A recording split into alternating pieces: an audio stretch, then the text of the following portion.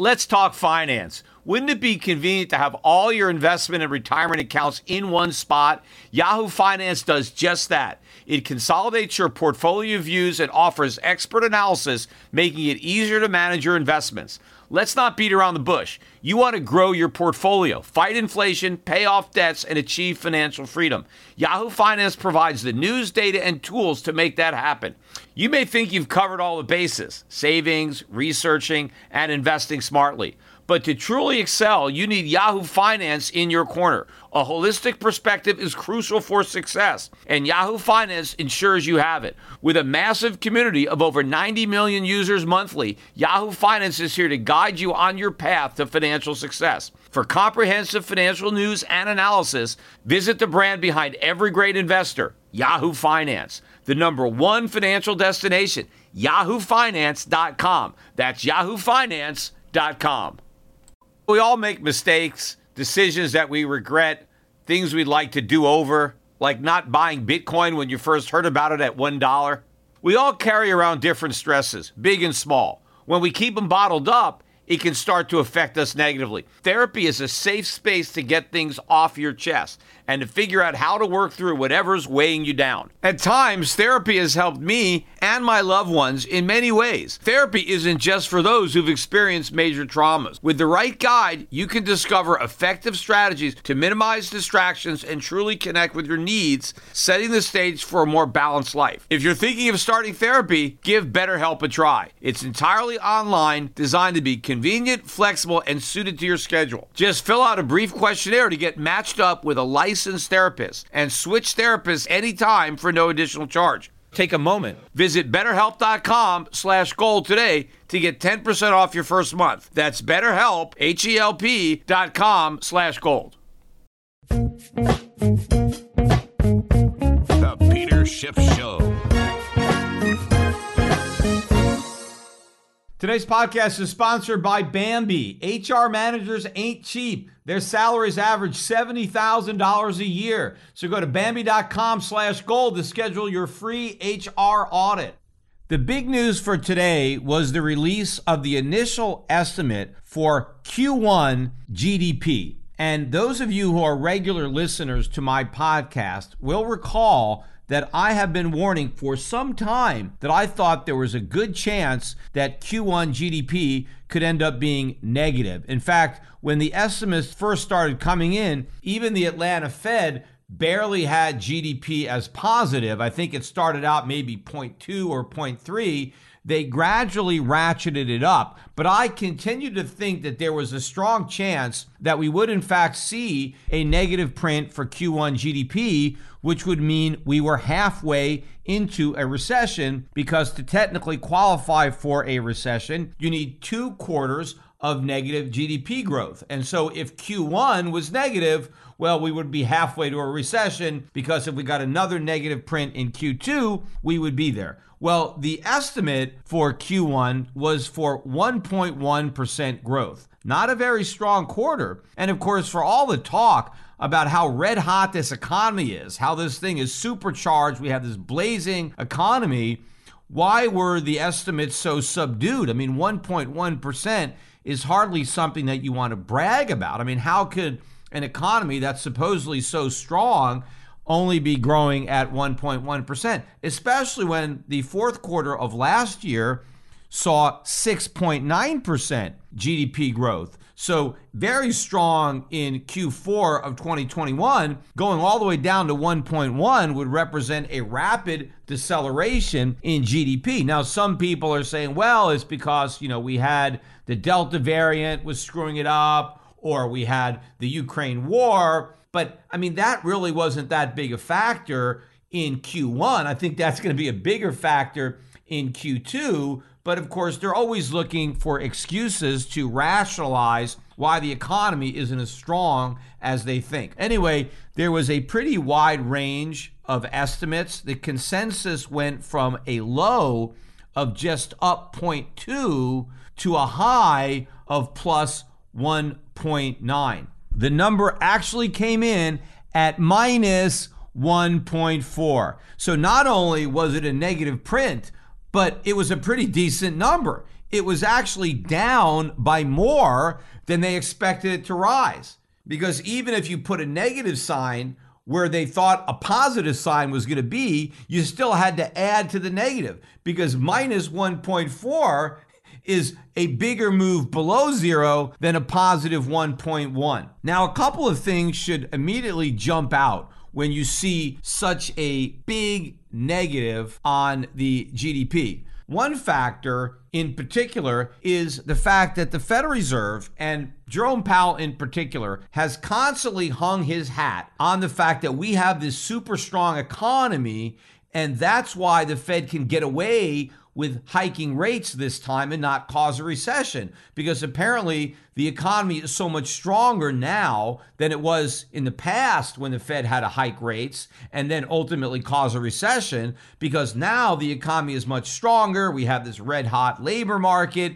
The economy can withstand these rate hikes. So the Fed is not concerned. It can vanquish the inflation monster, no problem. It has the tools. It's going to aggressively jack up interest rates, but the economy is going to be impervious because it's so strong. Well, if the economy is so strong, why is it contracting? How is a negative 1.4% GDP a strong economy? In fact, I don't know when you can point to a time where the Fed was hiking rates following a negative GDP quarter. I mean, normally, if you just had a quarter like this, the Fed would be thinking about cutting rates to try to preemptively prevent a recession. Instead, they're going to get aggressive, at least compared to what they've done in the past, and start jacking up rates. So if we already have one negative quarter, and that's with interest rates at 25 basis points, if the Fed really ratchets up interest rates in Q2, well, doesn't it stand to reason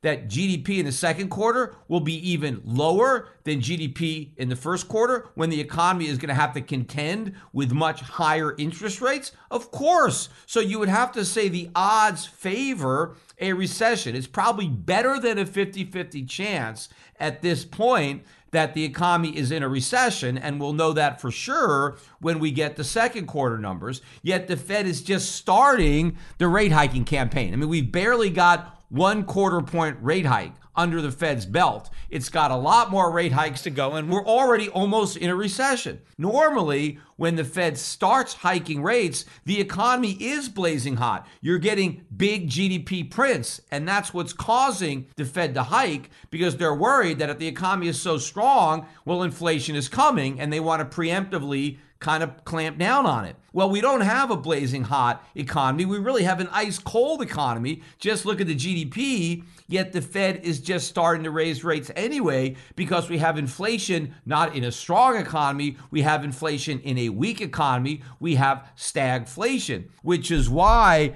Powell did not answer the question that was posed to him in that recent roundtable discussion at the IMF when he was asked, what are you going to do if the economic numbers become materially weaker, yet inflation is still above target? Are you going to keep hiking? Well, Powell didn't answer that question. Well, pretty soon we're going to know the answer, because the economic numbers are deteriorating. They're getting much weaker, and the Fed is still claiming it's going to hike. And the Fed, of course, is in a very precarious position here when it comes to their credibility, because the Fed is basically ignoring this negative GDP print and is claiming, well, the economy is still strong. Forget about the fact that it's contracting. It's actually really strong. We're not worried about a recession. We're going to keep hiking rates. Well, what happens if we end up in a recession? What happens to the Fed credibility? Because after all, they've got everything wrong. First, they said there's no inflation. Then they said inflation is transitory.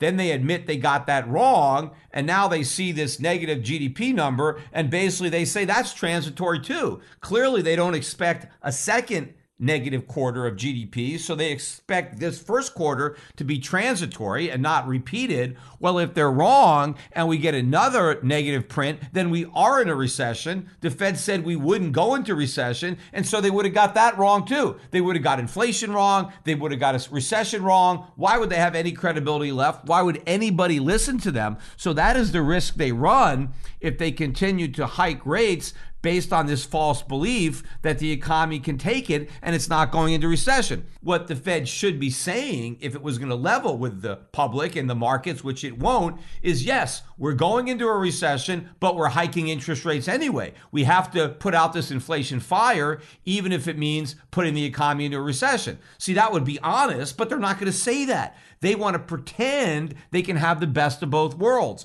They want to pretend they can put out the inflation fire without starting a fire in the economy, that the economy is going to be fine. That is a lie, but they lose their credibility. Now, at some point, they may have to reverse course before we get that negative print if the economic data continues to be weak, and now they have to quickly change gears before the recession is official, and they lose credibility for that reason. But of course, if they have to change gears and do a pivot, then they lose credibility again. So the Fed's credibility is hanging in the balance, but I don't really care which way the scales tip. The credibility is going to be lost, and that has big implications. But there's already evidence that the economy is weakening, apart from just what should be obvious from higher interest rates. I mean, one glaring example is in the real estate market. Look at what is happening to mortgage refinances. Look at what's happening to home sales. They are collapsing. We got some news on pending home sales yesterday. They had a big drop in February, down 4%, but down another 1.2% in March. And one of the big problems, of course, is mortgage rates that continue to rise. Look at the data on mortgage applications that we got yesterday. The purchase index was down 8%, and that's following a 3% decline the week before. And the refi index was down 9%, following an 8% decline the week before. Mortgages and refinances are plunging, and this has major implications for the economy. First of all, Wells Fargo just announced major layoffs in its home lending business. Why? Well, because people aren't able to do any refis, so they don't need all these mortgage agents if people can't refinance their mortgages. Because where are mortgage rates? 5.5%, something like that.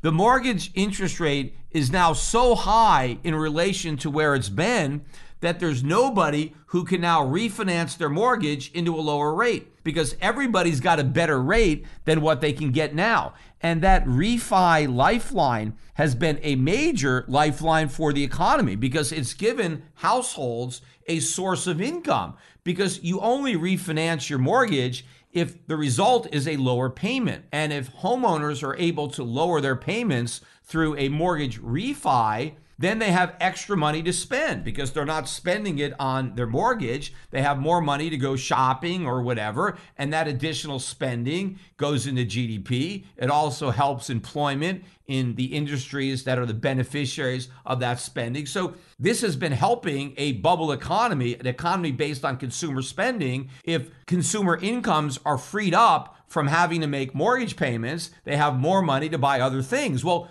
households can't do that anymore. Whatever your mortgage is, you're stuck. You're not going to be able to reduce it. And in fact, for a lot of people, their mortgages are going to be going up, because you still have a lot of adjustable rate mortgages out there. I'm not sure the exact percent, maybe something like 15, 20% of the mortgages are adjustable. And they're not necessarily adjustable every year. A lot of people took out 5-year fixed, where after 5 years it adjusts. Well, there are a lot of people that did that 5 years ago, and now they're getting up to their adjustment period, and their rate is going to adjust way up.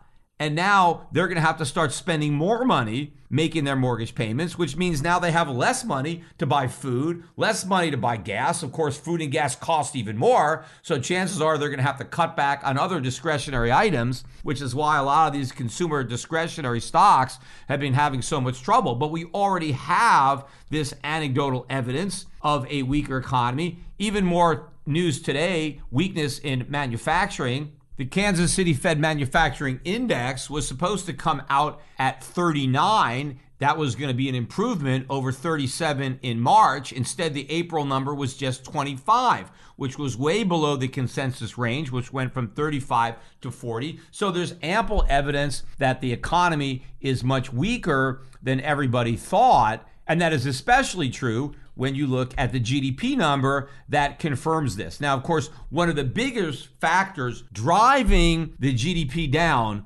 was America's record trade deficit. We actually got the merchandise trade deficit. Now they call it the goods deficit. We got the advance estimate for March. So this was the final month of the third quarter. And this definitely weighed on the number. The expectation was for a deficit of 105 billion. And that would have been an improvement on the record 106.6 billion that was reported for February.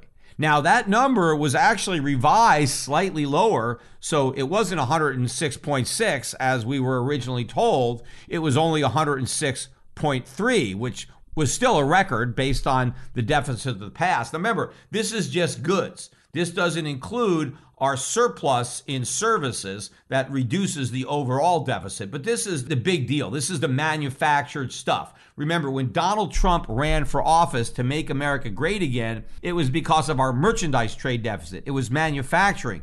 He campaigned to make America great again by rebuilding our industrial base, our manufacturing, because we were losing on trade because of these big trade deficits. Well, the March number, not only did it not contract the way the experts expected, but it skyrocketed to 125.3 billion, shattering the old record, miles above the consensus range, which went from a low of 103.7 billion to a high of 106.6 billion. This is a horrific number. I mean, nobody has ever seen anything like this number. I mean, the only thing more amazing than this number is the market reaction, because the dollar went up. I mean, once upon a time, a number like this, not like we've ever seen a number like this, the dollar would be killed. Instead, the dollar went up. Gold got hammered on this news. Nothing that should have happened did happen. The markets are still completely clueless. Normally, the currency of a nation with such a horrific trade deficit, its currency would be punished, because that's the way to get rid of the deficit. The currency crashes and now you can't afford all the imports anymore. And now your exports get a lot cheaper to foreigners and it helps bring your trade back into balance. As a public person, I am hyper aware of safety and security. Delete Me finds and removes any personal information you don't want online, and it makes sure it stays offline. Delete Me is a subscription service that removes your personal information from the largest people search databases on the web, and in the process helps prevent potential ID theft, doxing, and phishing scams. Sign up and provide Delete Me with exactly what information you want deleted, and their experts will take it from there. Delete Me sends you regular personalized privacy reports showing what information they found, where they found it, and what they removed. Delete Me isn't just a one-time service. Delete Me is always working for you, constantly monitoring and removing the personal information that you don't want on the internet. So take control of your data and keep your private life private by signing up for Delete Me. Now at a special discount for my listeners. Today, get 20% off your Delete Me plan when you go to joindeleteme.com/gold and use the promo code GOLD at checkout. The only way to get 20% off is to go to joindeleteme.com/gold and enter code GOLD at checkout. That's joindeleteme.com/gold, code GOLD. In my early days, I faced a pivotal moment in my career. Instead of following the herd into traditional finance, I charted my own course. Despite skepticism, I founded my investment firm driven by a belief in economic truth and fiscal responsibility. Through perseverance, I established myself as a leading voice in finance, proving that sometimes blazing your own path is the best way to succeed. To get what you want, sometimes you have to challenge the status quo and blaze your own trail. That's what Harry's did. Seeing people tricked by expensive razors, Harry's took a stand. Instead of pricey options, they offer high-quality razors at a fraction of the cost. That's why when it comes to grooming my face, I use Harry's. Harry's understands the value of quality without breaking the bank.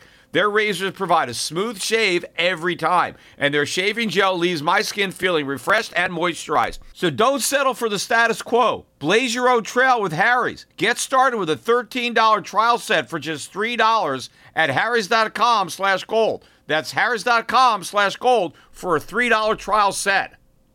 Our bodies come in different shapes and sizes, so doesn't it make sense that our weight loss plans should too? That's the beauty of Noom. They build a personal plan that factors in dietary restrictions, medical issues, and other personal needs so your plan works for you. Noom doesn't restrict or shame when you want to treat yourself. Their flexible program focuses on progress instead of perfection. You don't have to give up carbs or anything.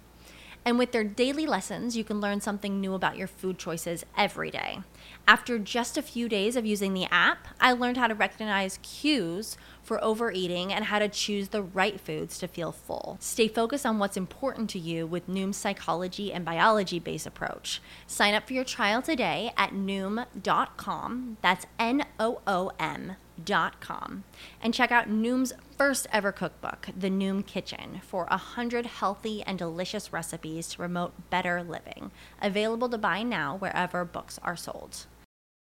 But America is not being disciplined the way a normal country would because we have the reserve currency. You see, how did we pay to import $125.3 billion worth of stuff?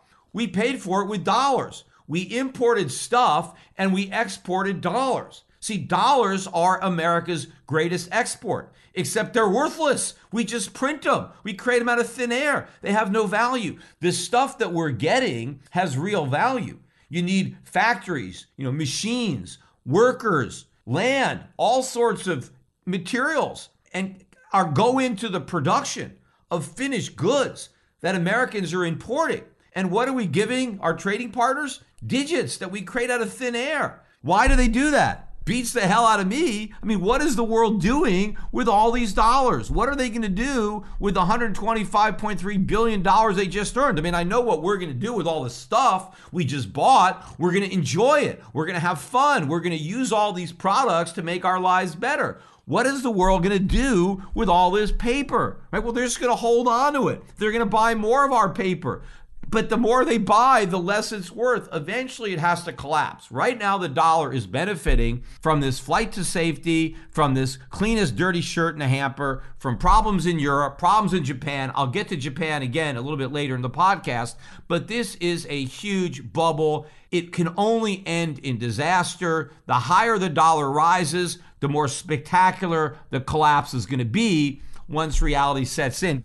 When you're running a business, it's those HR issues that can kill you. Wrongful termination lawsuits, discrimination, minimum wage laws, labor regulations, and HR managers' salaries ain't cheap. They average $70,000 a year. That's where Bambee comes in, spelled B-A-M-B-E-E. Bambee was created specifically for small business owners. There you can get a dedicated HR manager who will craft your HR policy and maintain your compliance and do it all for just $99 a month. And with Bambee, you can change HR from one of your biggest liabilities to one of your biggest strengths. You'll get your own dedicated HR manager who will be available by phone, email, or for real-time chat. You can talk about anything from onboarding to terminations. They will customize your policies to fit your business and help you manage your employees day to day, and do it all for just $99 a month. Best of all, it's month to month. There are no hidden fees. You can cancel anytime. So go to Bambee.com/gold right now to schedule your free HR audit. That's Bambee.com/gold, spelled BAM to the BEE.com/gold.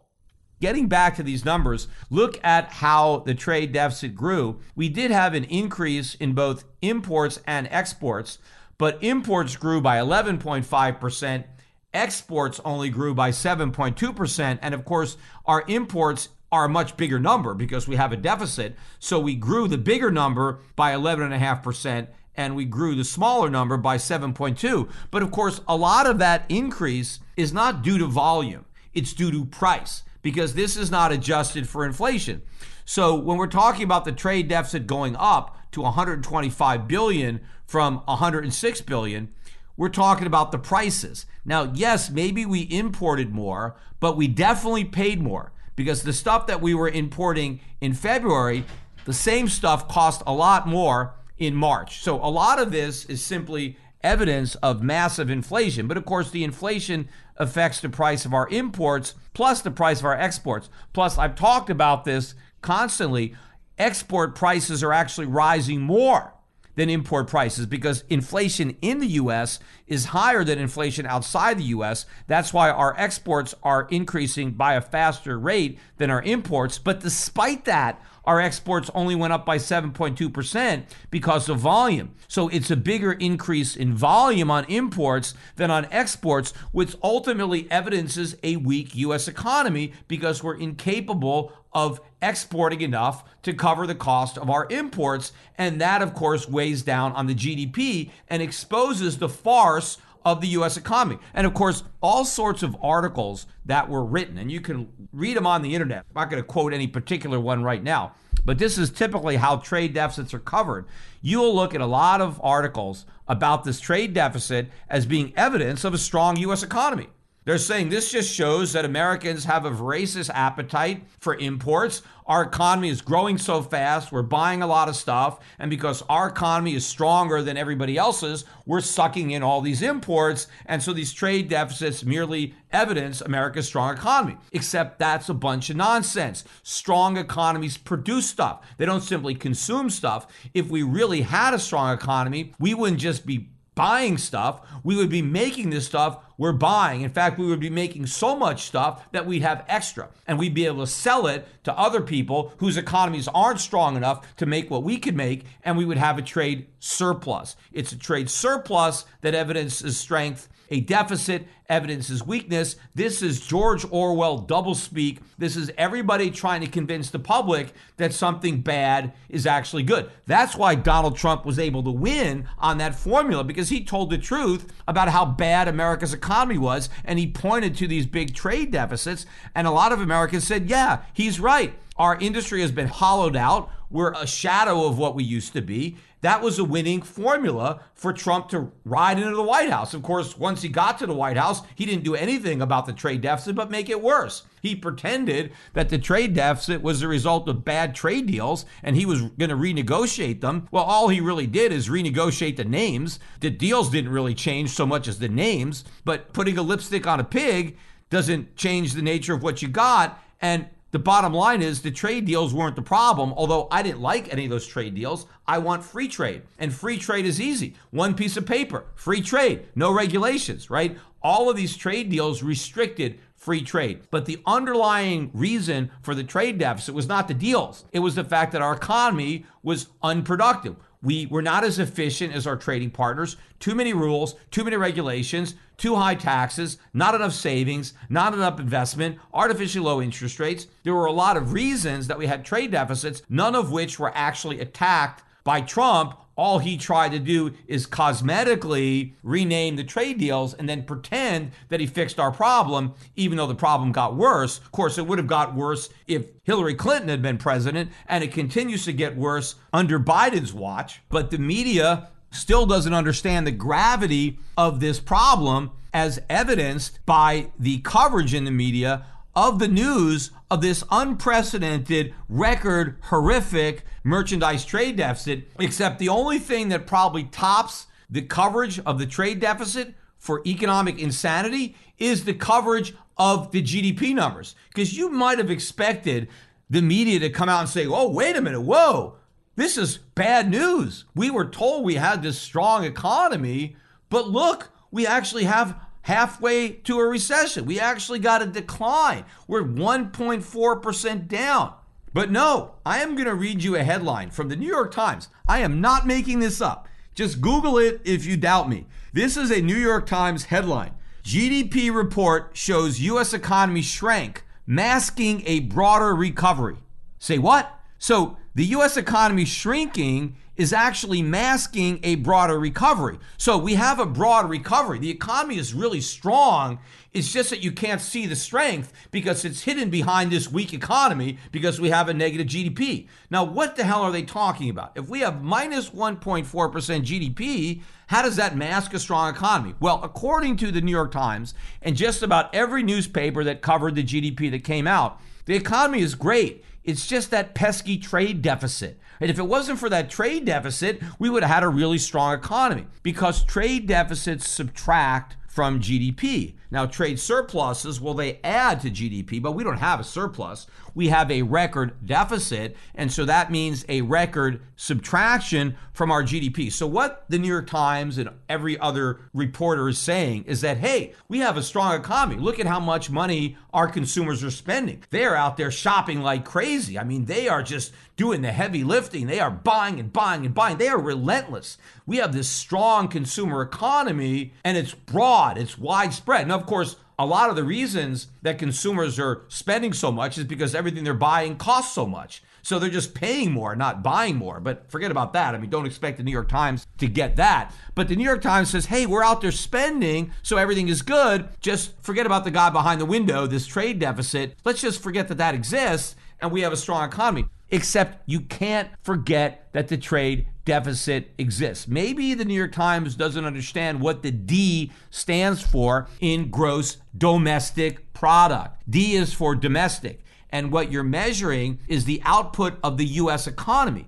That's why you subtract your trade deficit. Because if you're buying stuff that was made abroad, well, you're not measuring the domestic economy, you're measuring the foreign economy. We're not supposed to be picking up the Japanese economy or the Chinese economy or the Korean economy or any of these other economies. We're focusing on the U.S. economy. So if we have a trade deficit, we got to minus that out because we can't count the stuff that we bought that we didn't make. We just bought it. That stuff doesn't evidence strength in our economy. It evidences the strength in the economies of the countries that made the stuff that we bought. That's why trade surpluses get added to GDP, because even though that stuff is not consumed in America, right? If we export something to Germany and the Germans consume it, that spending doesn't show up in our GDP, but the manufacturing does because we made the stuff over here. And so you add the surpluses, you subtract the deficits, and that's how you get your gross domestic product. So to say, well, let's just ignore the trade deficit destroys the whole concept of GDP. So you can't say, oh yeah, we had a great GDP except for this trade deficit. No, it's, maybe it'd be kind of like, well, what's your GPA? Well, if you don't count the F I got in math or the F I got in science, I got straight A's, right? You could just pull out any bad grades you got and say my GPA, was great, but it's a grade point average. You're supposed to average in all of your grades. You just can't throw out a couple of grades and then claim you got a 4.0. You can't take out the trade deficit and say, this was a great economy. We have a broad-based recovery. We have a bubble. That's what the trade deficit is showing. This isn't real economic strength. This is a massive bubble. And when Powell is saying, hey, we got this great economy so we can raise rates, we have a lousy economy. The trade deficit proves it. The budget deficit prove it. If we had a strong economy, we wouldn't have these huge deficits. We have these huge deficits precisely because the economy is weak. And look at the stock market. Look at the NASDAQ and the Russell 2000 already in bear markets. Look at all these stocks that are hitting new lows.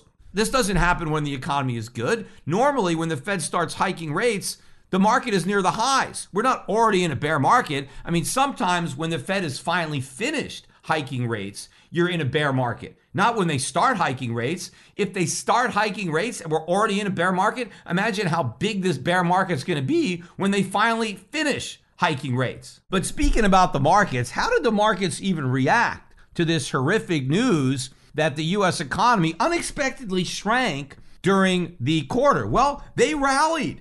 I mean, it wasn't an immediate huge rally, but later in the day, we got a big rally, and the Dow finished up better than 600 points. That's 1.85%. S&P even stronger, up 103 points, almost 2.5%. The NASDAQ up 1.85%, and the Russell 2000 up 1.8%. Now, earlier in the day, the Russell 2000 made a new 52-week low before that late day rally brought it into positive territory. And there were a lot of stocks that were getting clobbered today. Cathie Wood ARC Innovation hit a new low for the move. At one point today, it was down better than 5%. It got to $45.89 before recovering in that big rally, but not enough to recover into positive territory. The ETF ended up down on the day, down 1.39% at 48.87. A couple of its holdings under pressure. Tesla continues to move lower, although again, ending well off the lows of the day, down 2.71%. That was following yesterday's big decline. But the debacle du jour for the ARK Innovation ETF was Teladoc, which is the second largest holding in the Cathie Wood ARK Fund. It was down 40% on the day. At one point during the day, it was down better than 50%. That's her number 2 position. Her other big position, I think number 3, Coinbase, also continues to hit new 52-week lows, again, closing off the lows, but still down 2.4% today. When the ARK Fund was on its lows today, it was down better than 70% from its high. That is a huge decline. There is no end in sight. There are going to be more Teladoc blowups coming for this portfolio.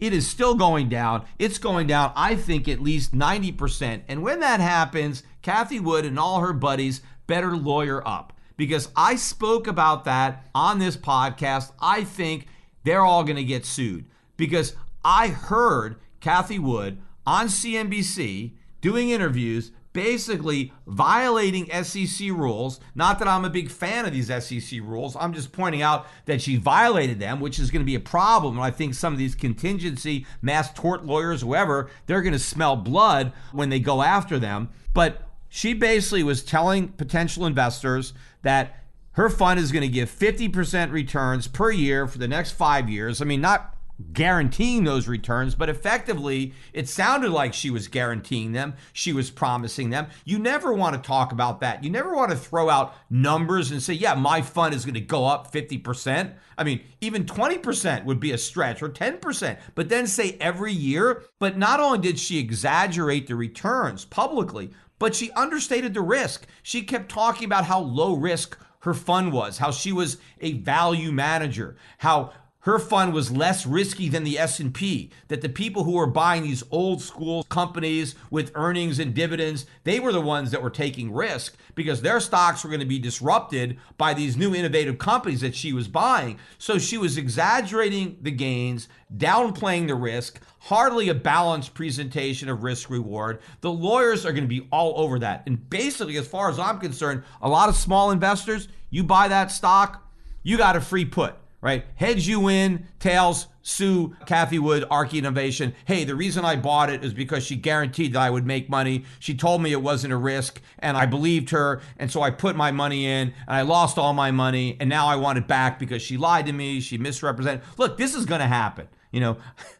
I've been saying this the whole way down because I knew that this fund was going to collapse. I knew that all these stocks were way overpriced, and she was way overhyped, particularly on CNBC. She was like some kind of goddess, a guru. This was all part of the cult that investing was turned into, gambling, meme stocks, crypto, all of that. She is the poster gal for everything that's wrong with investing, and she is going to be the face of this collapse. But some of the big tech stocks were actually up, just not the ones that Cathie Wood owns. Facebook came out with better than expected earnings after the bell yesterday. And so Facebook rose almost 16% today. And I think that helped lift the overall stock market. Now, also, I do think that the negative GDP print probably got some people to think, hey, wait a minute, maybe the Fed won't be as aggressive as we think. Maybe they will back off a bit. And so that probably helped the stock market, but it didn't help the gold market that much, or gold stocks. Even though they were up today, you would think that they would have been up a lot more if the markets really perceived that the Fed was going to have to backtrack on its tightening due to this new information about economic weakness. In fact, I think the main thing that was propping up the markets and restraining gold was the strength in the dollar, in particular, the weakness in the Japanese yen. The dollar index hit a new high for the move. We closed at 103.67, and the weakest currency in that index was the Japanese yen. Japanese yen down 2%, sinking to a new 20-year low above 130. This is basically a 22% or so decline in the value of the Japanese yen year to date. That is a massive decline in a short period of time in a major currency. And I've been talking about the problems for the Japanese yen. I highlighted it in one particular podcast regarding everybody eventually turning Japanese, and the problem for Japan because they're trying to control the yields on the 10-year Japanese government bond because there's so much debt. They're trying to keep the yields down, but the only way they can do that is to keep printing money. Now, they justified that in the past because they claimed inflation was too low and they needed higher inflation. Well, now inflation is picking up and they're pursuing the same policy because they're in a dilemma because they now have so much debt by trying to create inflation. They now have no way to get rid of the inflation now that they have more than they bargained for, because if they raise rates to fight it, they cause a collapse based on the enormity of the debt. So the markets were wondering how the Bank of Japan was going to deal with this problem. And last night, they basically came out and said, we don't care about the weakness of the yen. We don't care about inflation. We're still committed to unlimited buying of Japanese government bonds to control the yield, to cap it at 0.25 basis points. It was an 8-1 decision by the Bank of Japan. It was 9-0 as far as maintaining the guidelines on asset purchases, but I guess one lone dissenter didn't want to commit to unlimited yen printing to cap the yields, and that sent the yen tumbling. And in fact, if you look at what Kuroda was saying about inflation, he basically said he still doesn't think Japan has enough inflation. He admitted that he thinks inflation may hit 2%, but he doesn't think it's going to stick. And he specifically said that this cost push inflation is not sustainable, as if the inflation has nothing to do with all their money printing. It's just this pesky cost push thing going on, and it's not sustainable because he blamed it all on oil. And he said, well, the oil price is eventually going to fall, and so when it does, inflation is going to come back down. So in the meantime, we can keep on printing all the yen they want. This guy is a madman, right? This is a perfect example of why modern monetary theory does not work. You're seeing this experiment fail right before your eyes. At some point, they are going to have to abandon this. They are going to have to raise rates, and all hell's going to break loose, because if they don't, a bigger hell's going to break loose as far as runaway inflation in Japan. This is a huge building story. It has massive implications. But as I said in my original podcast where I addressed this topic, it has broader implications for the dollar. Because once the JGB throws in the towel and realizes they have to raise rates, that's going to set up a whole collapse of dominoes, because then the dollar rally is going to reverse. The yen is going to soar because you have everybody short the yen now. When they do an about face and the shorts have to cover and yields start to spike, and all that global liquidity is going to get sucked out of the system, because this yen weakness is really what was responsible for the strength in U.S. stocks today. But for that, this bear market would have continued. Look at all these horrific earnings misses, all these blow-ups, these stocks making 52-week lows. The Japanese are basically saving the market, but it's a temporary reprieve. The market is still going down until the Fed caves, and when the Fed caves, the dollar is going to crash and gold is going to go ballistic.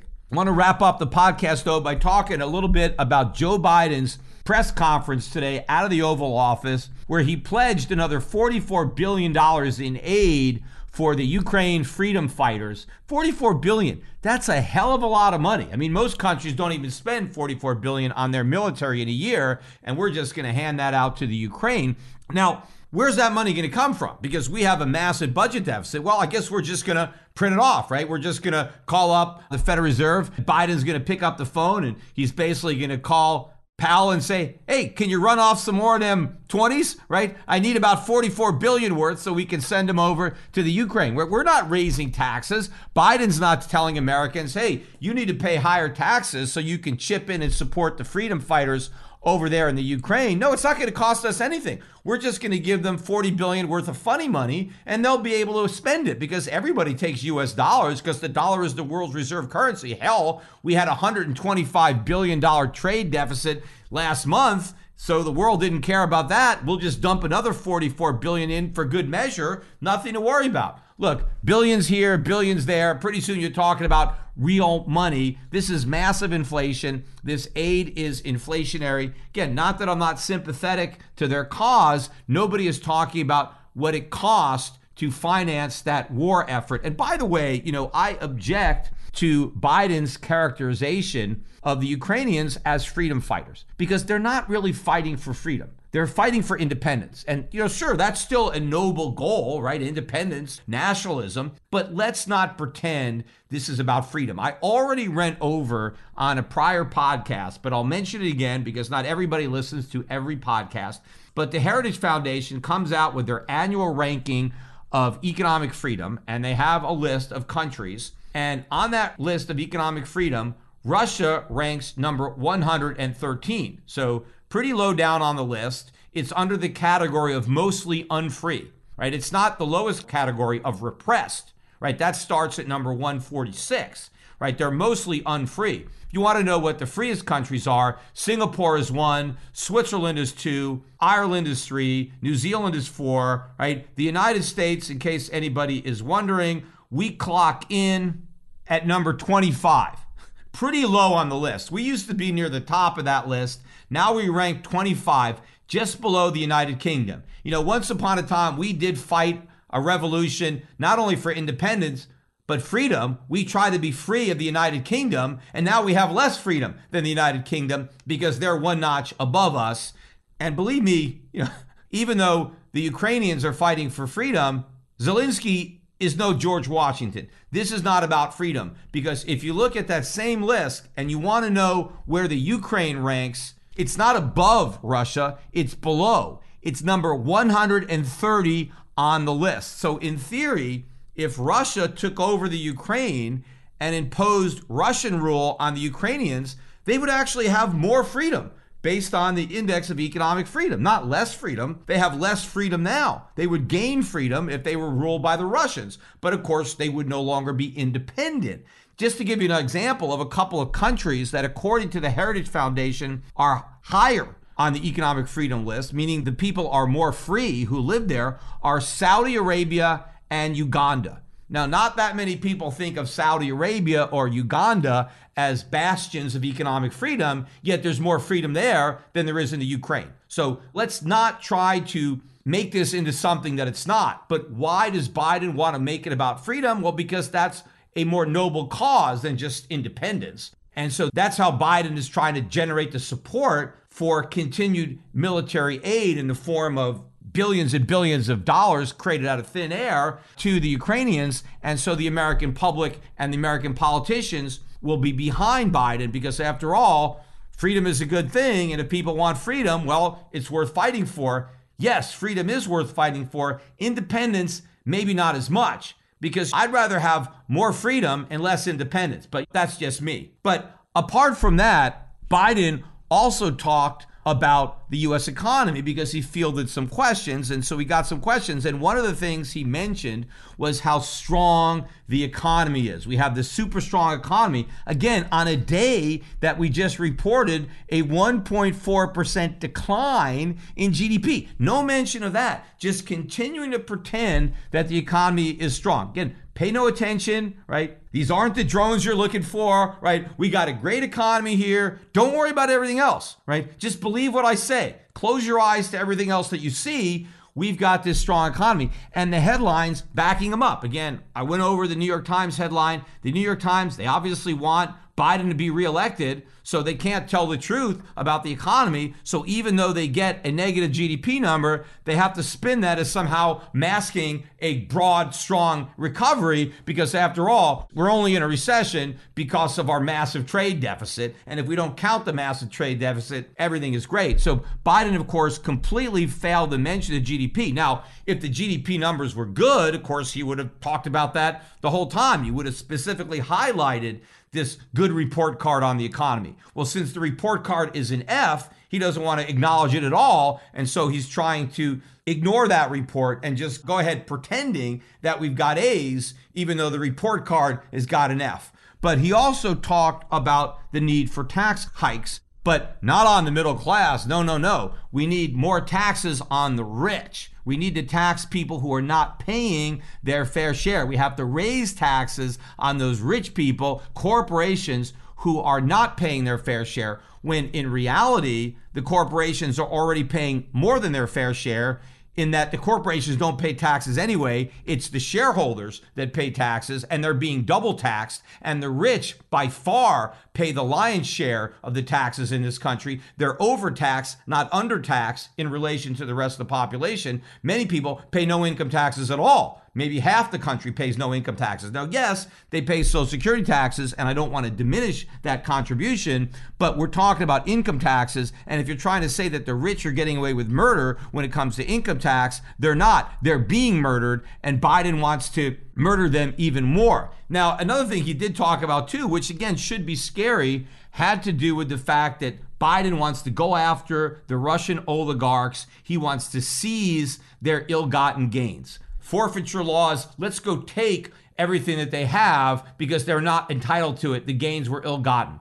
Really? Has a court determined that those gains were ill-gotten? Since when are Americans supposed to be in favor of just unilaterally going out there and seizing stuff because we claim the owners don't rightfully own the property? What about proving that the property was the result of some type of criminal activity in court before we seize it? What about due process? America is supposed to be a beacon of the rule of law, and the rule of law is all about due process. Governments just can't seize stuff. I mean, that's what kings do, right? Or despots, right? We're supposed to be free people. The government just can't take stuff by force. You need a court. You need a hearing. You need due process. The government has to prove something, and you have a chance to be confronted with the evidence and refute it. Due process, trial by jury, innocence until proven guilty. These are American principles. Why are we celebrating the fact that we're going to abandon those principles and just say, hey, here's a bunch of bad guys. We know they're bad. We don't have to prove they did anything wrong. We're just going to steal their stuff, right? Because that's what they're doing. So Americans should not be in favor of theft. I don't care if it's the government stealing. If they're taking property without due process of law, it's theft.